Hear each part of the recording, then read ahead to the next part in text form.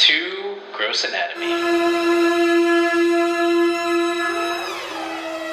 Welcome back to Gross Anatomy, where we explore the sights, smells, and sounds of medicine. And we've been away for a while, several months, right? We have, unfortunately. Yeah, I'm Dr. Jason Cohen. I'm here with Lauren Taylor.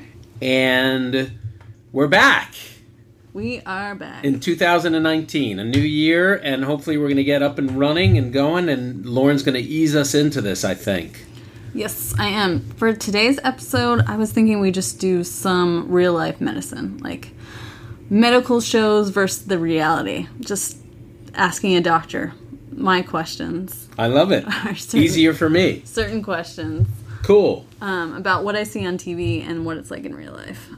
And that's kind of the goal of this whole podcast, is kind of to talk about the myths of entertainment medicine versus real medicine and how the two compare. So I love the topic. I love the theme. Exactly. Yeah. I thought we'd just get into it. Get into it. All right. One of the questions is, I watched all of House. What show? House. House. Yes, which is a great show. Great show. But, I mean, they don't make the diagnosis look easy. But I think in most other shows that they do, like, they make it seem so easy to just get a diagnosis. How is it in real life? Sometimes the diagnosis is super easy, and everybody, one thing we doctors will often say is, if it smells like a rose, it's a rose. If it walks like a duck and talks like a duck, typically it is a duck. But occasionally, diagnoses are hard, and so much so, today even I told a patient, I had to give a patient results of a surgical biopsy that I did that fortunately isn't cancer, but even though I gave this great news of him not having cancer, he still has something going on with him that we don't totally know what it is. So sure, the thing I removed isn't cancer, but we were kind of hoping to some degree maybe it would be cancer, because then at least he could say, I have cancer, I know what I have, I know what's causing me to feel yucky, and now there are these treatments or no treatments, but at least he could kind of hang his hat on that and feel good. So today the guy called me. I was hoping to wait until I saw him face to face, but he called me all anxious, and I finally got the result back today. And I said to him, great news, no cancer, bad news, no cancer, because I don't know really what it is that's causing all the stuff that's going on with you. So unfortunately, it does happen a decent amount of time where we may get someone better, but yet we don't know the diagnosis and exactly what caused it. A lot of times we'll have a patient come in with some weird gastrointestinal illness, and they're sick in the hospital. And as surgeons, we want to make sure that they don't need surgery. That's kind of the main thing. But then once we make sure they don't need surgery, my feeling is I want to get them better. And as long as I get them better, I'm okay not knowing the diagnosis or why they were sick. But I explain to patients sometimes that we may get you better, but we may not know what it was that caused this. So you don't actually, like in House, if you can't figure it out, you don't just write everything on a whiteboard. Like, what is the actual process of, like, you don't know what's wrong with this guy, he just has this biopsy. Right. We are not House, and House, I think he always kind of is able to kind of come up with the diagnosis. That guy's a genius. I don't think he exists. I mean, there may be some people like that. Some people talk about going to certain hospitals where they have that. I think at the hospital, one of the hospitals where I work, they're trying to start up their own difficult diagnosis clinic. But even just by nature of them saying that they're starting that, there's no House. That guy doesn't exist. I want to hire him because it's really, really rare that it's very common that people have, most of the time people have straightforward diagnoses, but it's not uncommon for us to treat someone, get them better, and not know the diagnosis, and maybe never figure it out. And then there are all these people walking around, I know I'm rambling, but walking around with like chronic abdominal pain. You hear about all these people with chronic abdominal pain. I have IBS, I have this and that. It's possible that they have something else that we just never figure out and don't know. And I often wish we had House to figure that out, but Now it seems like, people with chronic abdominal pain just stop eating gluten, or they're told they have like a gluten allergy. Right, everybody decides I have gluten allergy. And maybe they do, or maybe, I've slowly become this weird pseudo-vegan guy, and maybe there's something about animal products causing inflammation, which I think there is something to that. Who knows? So there's never, like, if you can't figure it out, there's not a real doctor that people just send to for an actual diagnosis. There isn't. Everybody always talks about, the Mayo Clinic. I'm going to the Mayo Clinic. But I don't really know if they have House there or a guy like House. And again, this hospital, my main hospital where I do most of my work out of, has recently, I saw this thing that they're trying to start a House type of scenario. And I don't know, I haven't heard anything other than the fact that they're starting it. I don't know how well they're doing. I don't know what kind of patients have come in there. I'm curious. I should look into that to see. Occasionally we get lucky, and I think if we as doctors, if we've seen enough and been through enough, sometimes we get lucky and we kind of are able to kind of find that rare thing, and we look like a genius, and occasionally that happens, and of course I'm a genius. That must feel really good. It feels amazing, but the reality, it doesn't always happen. All right, here's the next question. CPR. I just watched this. I watched A Beautiful Boy, finally, which was amazing. The one with Steve Carell. Did you watch it? Oh, yeah. No, I didn't see it. Okay, it's really I want to see it. It's really good. It's on Amazon Prime. But in that, this girl has a... It looks very depressing. Yeah, she has a drug overdose, and the kid does CPR on her. Right. And she, automatically comes back to life, and she can breathe and everything again. Right. But I was reading that that's not often the reality. Right. That 40% of patients who receive CPR actually survive or are resuscitated. Is that, how accurate do you think the CPR and all the TV shows when they're just give them CPR and they come back? So it's been a long time for me already that I've done critical care medicine. I don't really do that anymore, and thankfully, luckily, I haven't had to do CPR on someone in quite some time. Most of the time, at least in the hospital, when we're doing CPR, usually the patient's pretty sick. Occasionally, more often, more and more as time is passing, we have more successes, but oftentimes the successes might be short-lived. It might be in a really critically ill patient that we maybe get back for a little bit, and then they're sick again in the intensive care unit, and maybe they don't ultimately make it. Occasionally, at least in my memory, less often than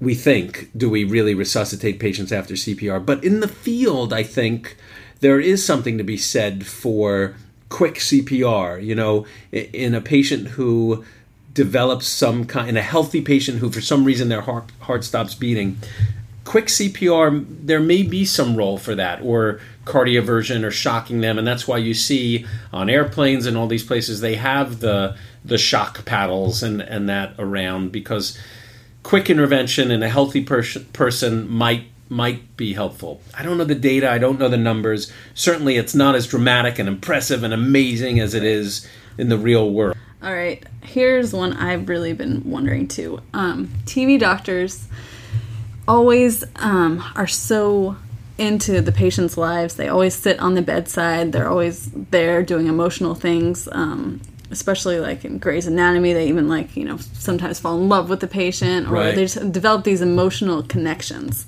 And it seems like just from knowing you're so busy in your practice and everything you do, how much time do doctors actually spend with their patients? Well, there are a few different things. So I hate people, so I spend no time with patients. Think that's true. No, it's a challenge. Doctors more and more, the push is to see more and more patients, and so that you can unfortunately make a living, because reimbursements are going down on insurance. So doctors are stressed to kind of be a volume kind of business, to see more and more patients. And when that happens, or when you become more in demand and people want to see you, you wind up oftentimes spending less time with the patient. There is a tendency towards a lot of doctors in medicine trying to become kind of concierge, or limit their practices and maybe charging patients a little premium so they actually could deliberately see less patients but give patients more time. And that has been a trend, especially in big cities, to try to do that. But the reality, and you hear from patients all the time, is my doctor spent 10 minutes with me and that was it. I waited for an hour and I got to see the... One thing that, one of my flaws, I think, to some degree, is I'm always running behind when I'm seeing patients in the office. And one of the reasons is I actually like talking to people. So I wind up kind of sitting and schmoozing, after the kind of doctor stuff with people. And I think patients like it. I like it. But it's definitely slows me down. My office staff hates it. Mm-hmm. Certainly my family hates it because I wind up getting home later and all that. But the reality is it's just not financially viable anymore, unfortunately. It's not financially viable, unfortunately, or just time, there's a lot of time management too. But certain amazing doctors, do try to do that, or, occasionally you do make a connection with a patient or a patient's family, or even if you don't, you find a patient that, I remember one weekend several years ago, I was on call for another surgeon, and there was a patient who was in the hospital who was dying from cancer and had a surgical issue that might have needed surgery. But oddly enough, the patient's doctors, the surgeon, the oncologist, all the doctors never let this patient know that she was dying, that she was in this hospital now, and she wasn't going to make it, no matter what we did. And it's not that I connected, it's that I walked in there and I felt that the patient, her husband, they just didn't understand what was going on. And I remember winding up taking a lot of time talking to them and kind of letting them know that this was going to be it. My gosh. And like welling up just hearing you talk about that. I don't know how you deal with that I guess. And so, yeah, no, it was totally hard. I'm lucky and unlucky in that both my parents died fairly young and I dealt with their deaths. And I think that was crazy unlucky. And both my parents were pretty dynamic, impressive people, but it let me deal with death, unfortunately, at a fairly youngish age and deal with loss and all of that. And it helped me kind of be a better doctor, I think, and friend to people in that kind of time. And I think a lot of doctors, a lot of people haven't dealt with that and don't know how to talk about it and deal with it. And it kind of... because of that, it allowed me or gave me the realization of how to talk to someone about it. I kind of just felt like I've been through it, so I have permission to deal with it and talk about it. And it made me better at it. And I'm a cancer surgeon as my subspecialty. I think, aside from the surgery, I think one of the things I'm good with, and one of the things I like, is helping people deal with the dying aspect of their cancer, but not in terms of the dying, but in terms of the living for however much time it is. Mm-hmm. And so I spent a lot of time with that patient, just to finish that little story. And sure enough, she didn't make it out of the hospital as expected. And I was just the covering doctor. I wasn't even, I was just some guy out of the blue. I saw her the next day when I rounded again. But what was great and reaffirmed the fact that I was doing something right is that months later, I think I got a letter or something from the husband saying how grateful he was that finally someone let them know what was going on, because they had no idea. That's heartbreaking. So, yeah, they could spend the last time they had together talking about whatever they needed to talk about. Yeah. Sorry to be such a downer there. It's not. It's real life. And this is Real Life Medicine Podcast. But a lot of times we don't get the chance to spend that much time with patients. Sometimes, unfortunately, doctors have bring their own baggage too with them. So, I think a lot of doctors, if they connect with someone, they may want to spend more time with them. Whereas if they don't necessarily connect with that person, they may just give them their 5 or 10 minutes. I'm sure you also have patients that call you nonstop or that demand your attention. Sure. It's going to be hard to manage. And you have to figure that out and figure out the boundaries. And that's certainly always a juggle in itself as well. All right. Speaking of boundaries, we'll switch it up. I'm going to cut you off. One thing I used to like to do is when my kids were younger, I would sneak them into the hospital with me to make rounds on the patients. And I think my kids, some of them, still talk about those experiences. And my eldest daughter, who's 22, still talks about one particular patient who made it to 100. And she was kind of a bit of a crotchety old lady, but she really appreciated when I would visit, especially with one of my kids. And the fact that my kid recently just mentioned it to me, remembering the woman's name and everything, it was nice. We were able to kind of, to some degree, we were this woman's family. She didn't really have anybody left. And it's nice. Yeah. It's nice for her. Nice memory for your daughter. Yeah. And then, didn't your middle daughter, isn't she volunteering? She did. Over the summer, she volunteered at the hospital. And she, interestingly, both of my younger daughters at this point, they're 12, about to be 13, about to be 15, are maybe considering a career in medicine, which I think is nuts, but great. I was going to ask you what you thought about that, because I know how I think it's great and crazy, but I'm not sure what her experience volunteering this summer was. It could have been better. I think she got to see some stuff, but hopefully she'll continue to see things to open her eyes up and see what she wants to do. Yeah. Maybe they could just become movie and TV doctors. Yeah. Or you could become a consultant for a TV show. There you go. They have those. Exactly. Apparently they had those on House. Well, interestingly, the guy who wrote House was a doctor first. Shore, I think his last name is. Right? Isn't it? Sounds right. Yeah. I think he was based in L.A. even. He may have even been an emergency room doctor initially.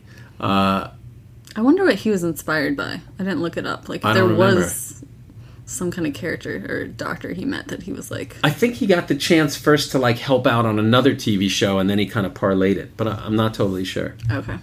If I'm not mistaken, I actually think I spoke to him once on the phone. I think we had a conversation once about medicine and medical TV shows, believe it or not. Did you know that? No. Yeah, I think I had a conversation with him years ago, at least probably 15 years ago.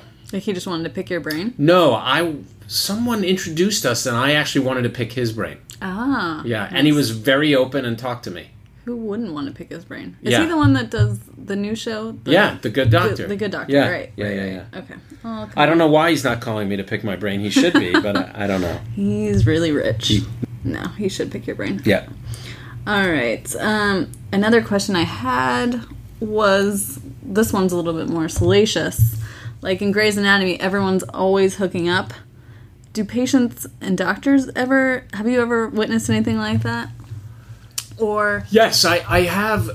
On a personal level, no. I've never seen any hookup with patients personally, but I do know of certain doctors that have gotten together with patients or patients' family members, even kind of in the Hollywood world out here in LA. I knew of one or two relationships, one of which isn't still going on. And it's interesting, because I think the doctor was treating that person, and it's kind of, walking a line that you're supposed to not cross. So it's unethical, but it's not illegal at all. I don't think it's illegal. It's probably unethical, and I think hopefully the relationship happened after that person stopped being their patient. Mm-hmm. I mean, and I think it happened when the doctors were residents and were kind of peripheral to the care of the patient. And then I think once the patient was better, somehow there was some chemistry and a date, and who knows. So it happens. I don't think it happens as much as we see on the TV shows. Right. I think there definitely is a certain amount of hooking up between doctors and staffers and things like that definitely goes on because of the tight quarters and the fact that everybody's working long, hard hours and in stressful situations, and there's bonding, and to some degree, you definitely spend more time with the people here at work than you do at home, and and there's stress and there's bonds, and there definitely is some hooking up more than I think in other workplaces. Probably in less than in other workplaces. Everyone spends so much time together. So, and people really get to know each other. So I think, and it's more open too. It's more kind of gossiped about because I think everybody's around and knows everybody's business. So there's definitely that sexiness about, and everybody's dressed in scrubs. Maybe Grey's Anatomy's got it right. Right, but it's definitely exaggerated on those shows for sure. But it comes from some truth. It's not totally made up. I mean, I think it's probably. My guess is Hollywood with all that stuff, sports, there's probably a lot of craziness that goes on there, and then maybe the medical world, if I had to guess, in terms of, and then that would be an interesting list to see if you could Google what fields have the most mingling. Yeah. A rank list. That might be a cool rank list for us to come up with or something, or search. I'll look into it. But I think medicine is probably in the top 5, if I had to guess. Right. I could see the time thing making people, yeah. Yeah. And then especially, the trainees, going, there's nursing students and medical students and medical residents. Everyone just comes in and you're still kind of young and you're still kind of going through, when you're young, you don't even think of consequences to some degree. So I think in the youngsters, I think it happens a lot more. And I think that's kind of where Grey's Anatomy started. Pilot episode. Yeah, but it's certainly not all. Grey's Anatomy is just all sex. Right. The pilot episode, they sleep together. Yeah. It's not that fun, but they're definitely, to some degree, that stuff could happen and does happen. Do you see a lot of I can't imagine never for your me, schedule. Of course. No, I know. Right. And your wife is amazing, and she is a nurse, and she does amazing things.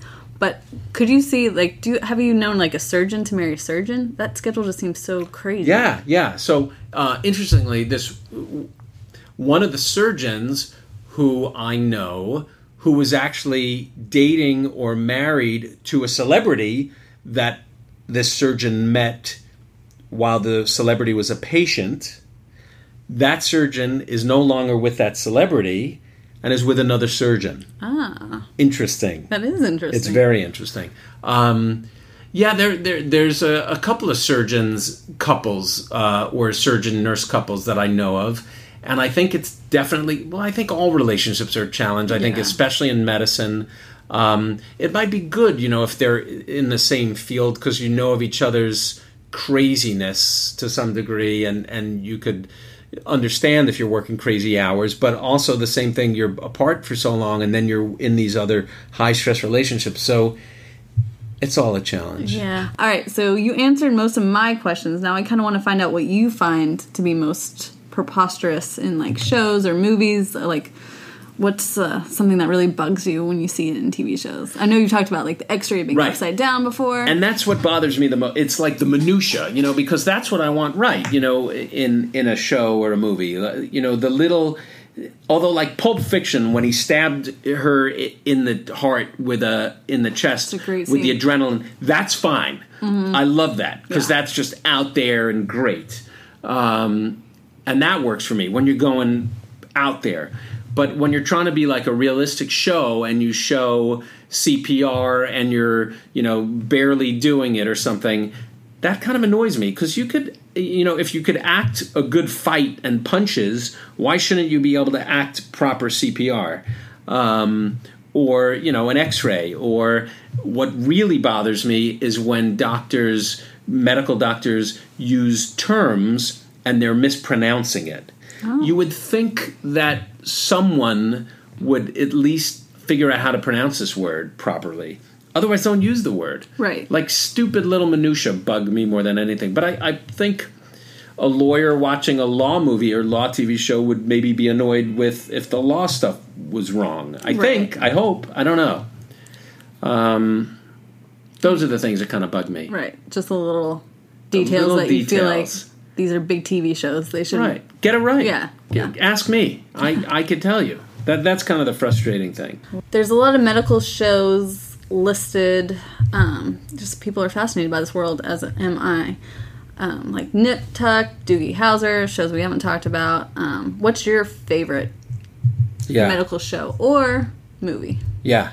So I don't really watch medical shows at all. We talked about that. I watched The Good Doctor. I liked the pilot. I haven't seen another episode, although I'd like to. I have seen some House episodes. I think they're fun. I have seen some Grey's Anatomy episodes. I think they're fun. I've watched some Royal Pains episodes because of my friend Mark. Yes. And I thought those were fun. So there's no... At this point in my life, there's no medical show that I say, oh, I want to watch this show and should follow. Shows that I used to watch, I mean, the main show that motivated me almost to some degree to become a doctor was a show called St. Elsewhere. I don't know if we ever talked about it on the podcast. You did a little bit. I did talk about St. Elsewhere? Wait, is that the one that made you want to become a doctor? A little bit, okay. Yeah. And what I liked about that, so that came out in the 80s, when I was a little kid. And that's the TV show that really inspired me to become a doctor. And what I liked about it was, in addition to the fact that it was a medical show, it had a lot of heart and compassion. Sure, it had all the sex and all that stuff, but I remember more than anything was the heart and the compassion. And I don't know if I ever talked about it. My favorite character was this character Morse. His last name is Morse in real life. I don't remember his first name. And oddly, he was this big curly-haired guy who was like the sweet, compassionate doctor that you rooted for. And then towards the end of the show, he was working in a prison and he got raped. And I hated the fact that they did that to him. And then oddly enough, he disappeared for a while and then reappeared in TV and movies as like a badass dude, like a tough guy or even bad guy. And it kind of upset me because he was this compassionate doctor that I always looked to. Really horrible. But he's had a successful career, I think. But he kind of turned into a tough guy, bad guy. Interestingly, the other person on that show, a lot of great people, Howie Mandel, the Deal or No Deal guy. So he was on that TV show as he was a curly-haired guy back then before he was bald.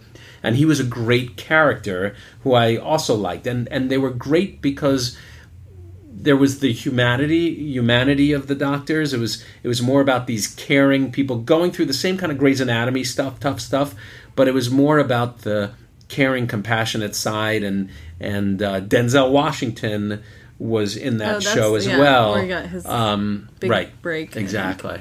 So that show was a big turning point. I wonder now if it would hold up and stand the test of time if I were to watch it. Have to download an episode. Yeah, I'd probably be bored and hate it, And then also there was the show Northern Exposure. I like that show. Yeah, so that was a fun show about the doctor who thought he was going to, I think he thought he was like going to Beverly Hills kind of thing. Right. To do his service, and they put him in the middle of nowhere in Alaska. And it's this Jewish doctor, totally Jewy doctor, kind of like me. In fact, so much so that... He's from New York. From New York, that people would even... His name in the show was Fleischman, and people at one point would even call me Fleischman to some degree. The show was popular. Yeah, and so that was a fun show. I heard a rumor that they're maybe trying to do a reboot of that. Oh, really? Yeah, it got really strange at the end, but it was fun at first. It was a fun show. Good, interesting concept. Yeah. And then MASH was always an interesting show. I don't know so much for the medicine, but the characters were great. And then in terms of movie, well, I don't really know of any movies that I love. I'm sure there were. I just can't think of any. But there was a book called House of God that kind of everybody going through the medical journey would recommend. If you're going through the medical journey, you have to read House of God. You should read House of God because it's also very dated. I think it came out in the 70s, but it kind of was like a Grey's Anatomy-ish, but it was kind of real, hyper-real about what it was like to be a resident intern training to become a doctor, with the hijinks and the craziness that would go on and the politics and how to maneuver through it. And it was a really fun book, and everybody always used to say, "Oh, you got to read House of God. You want to be a doctor, or you're doing your med school now. You got to read House of God." Was it written by a doctor? I think he was a doctor. Okay. Shem, I think his name. And it was made into a movie. I just looked up, but I never saw it. I'm curious to see it. Yeah, all right. I'm looking for a good book. So House of God. House of God. It's a fun read. In fact, I run a pre-med program at one of the hospitals. I need to tell my students to read it, although it's so dated, but it's still kind of fun and interesting. So that's your homework assignment, Lauren. House of God. House of God. Got it. There you go. All right. Anything else, Dr. Cohen? You answered all my questions. I'm glad I answered your questions. So we hope to be back with Gross Anatomy. And more regularly. I hope so. And we really would love to get some feedback from people if they want to hear about interesting topics or pick our brain or talk to us about anything. We would love to hear from you. Mm-hmm. And a lot of the stuff we talk about is just anecdotal. There's some science to it, but don't hold me to it. Right. And you can always go to grossanatomypodcast.com and send us some feedback. Send us the topics you want. Thank you. Thanks. Bye. That's it for this week. Thanks for listening to Gross Anatomy, and be sure to subscribe to our podcast on iTunes so you can check out more episodes on the evolving sights, smells, and sounds of medicine.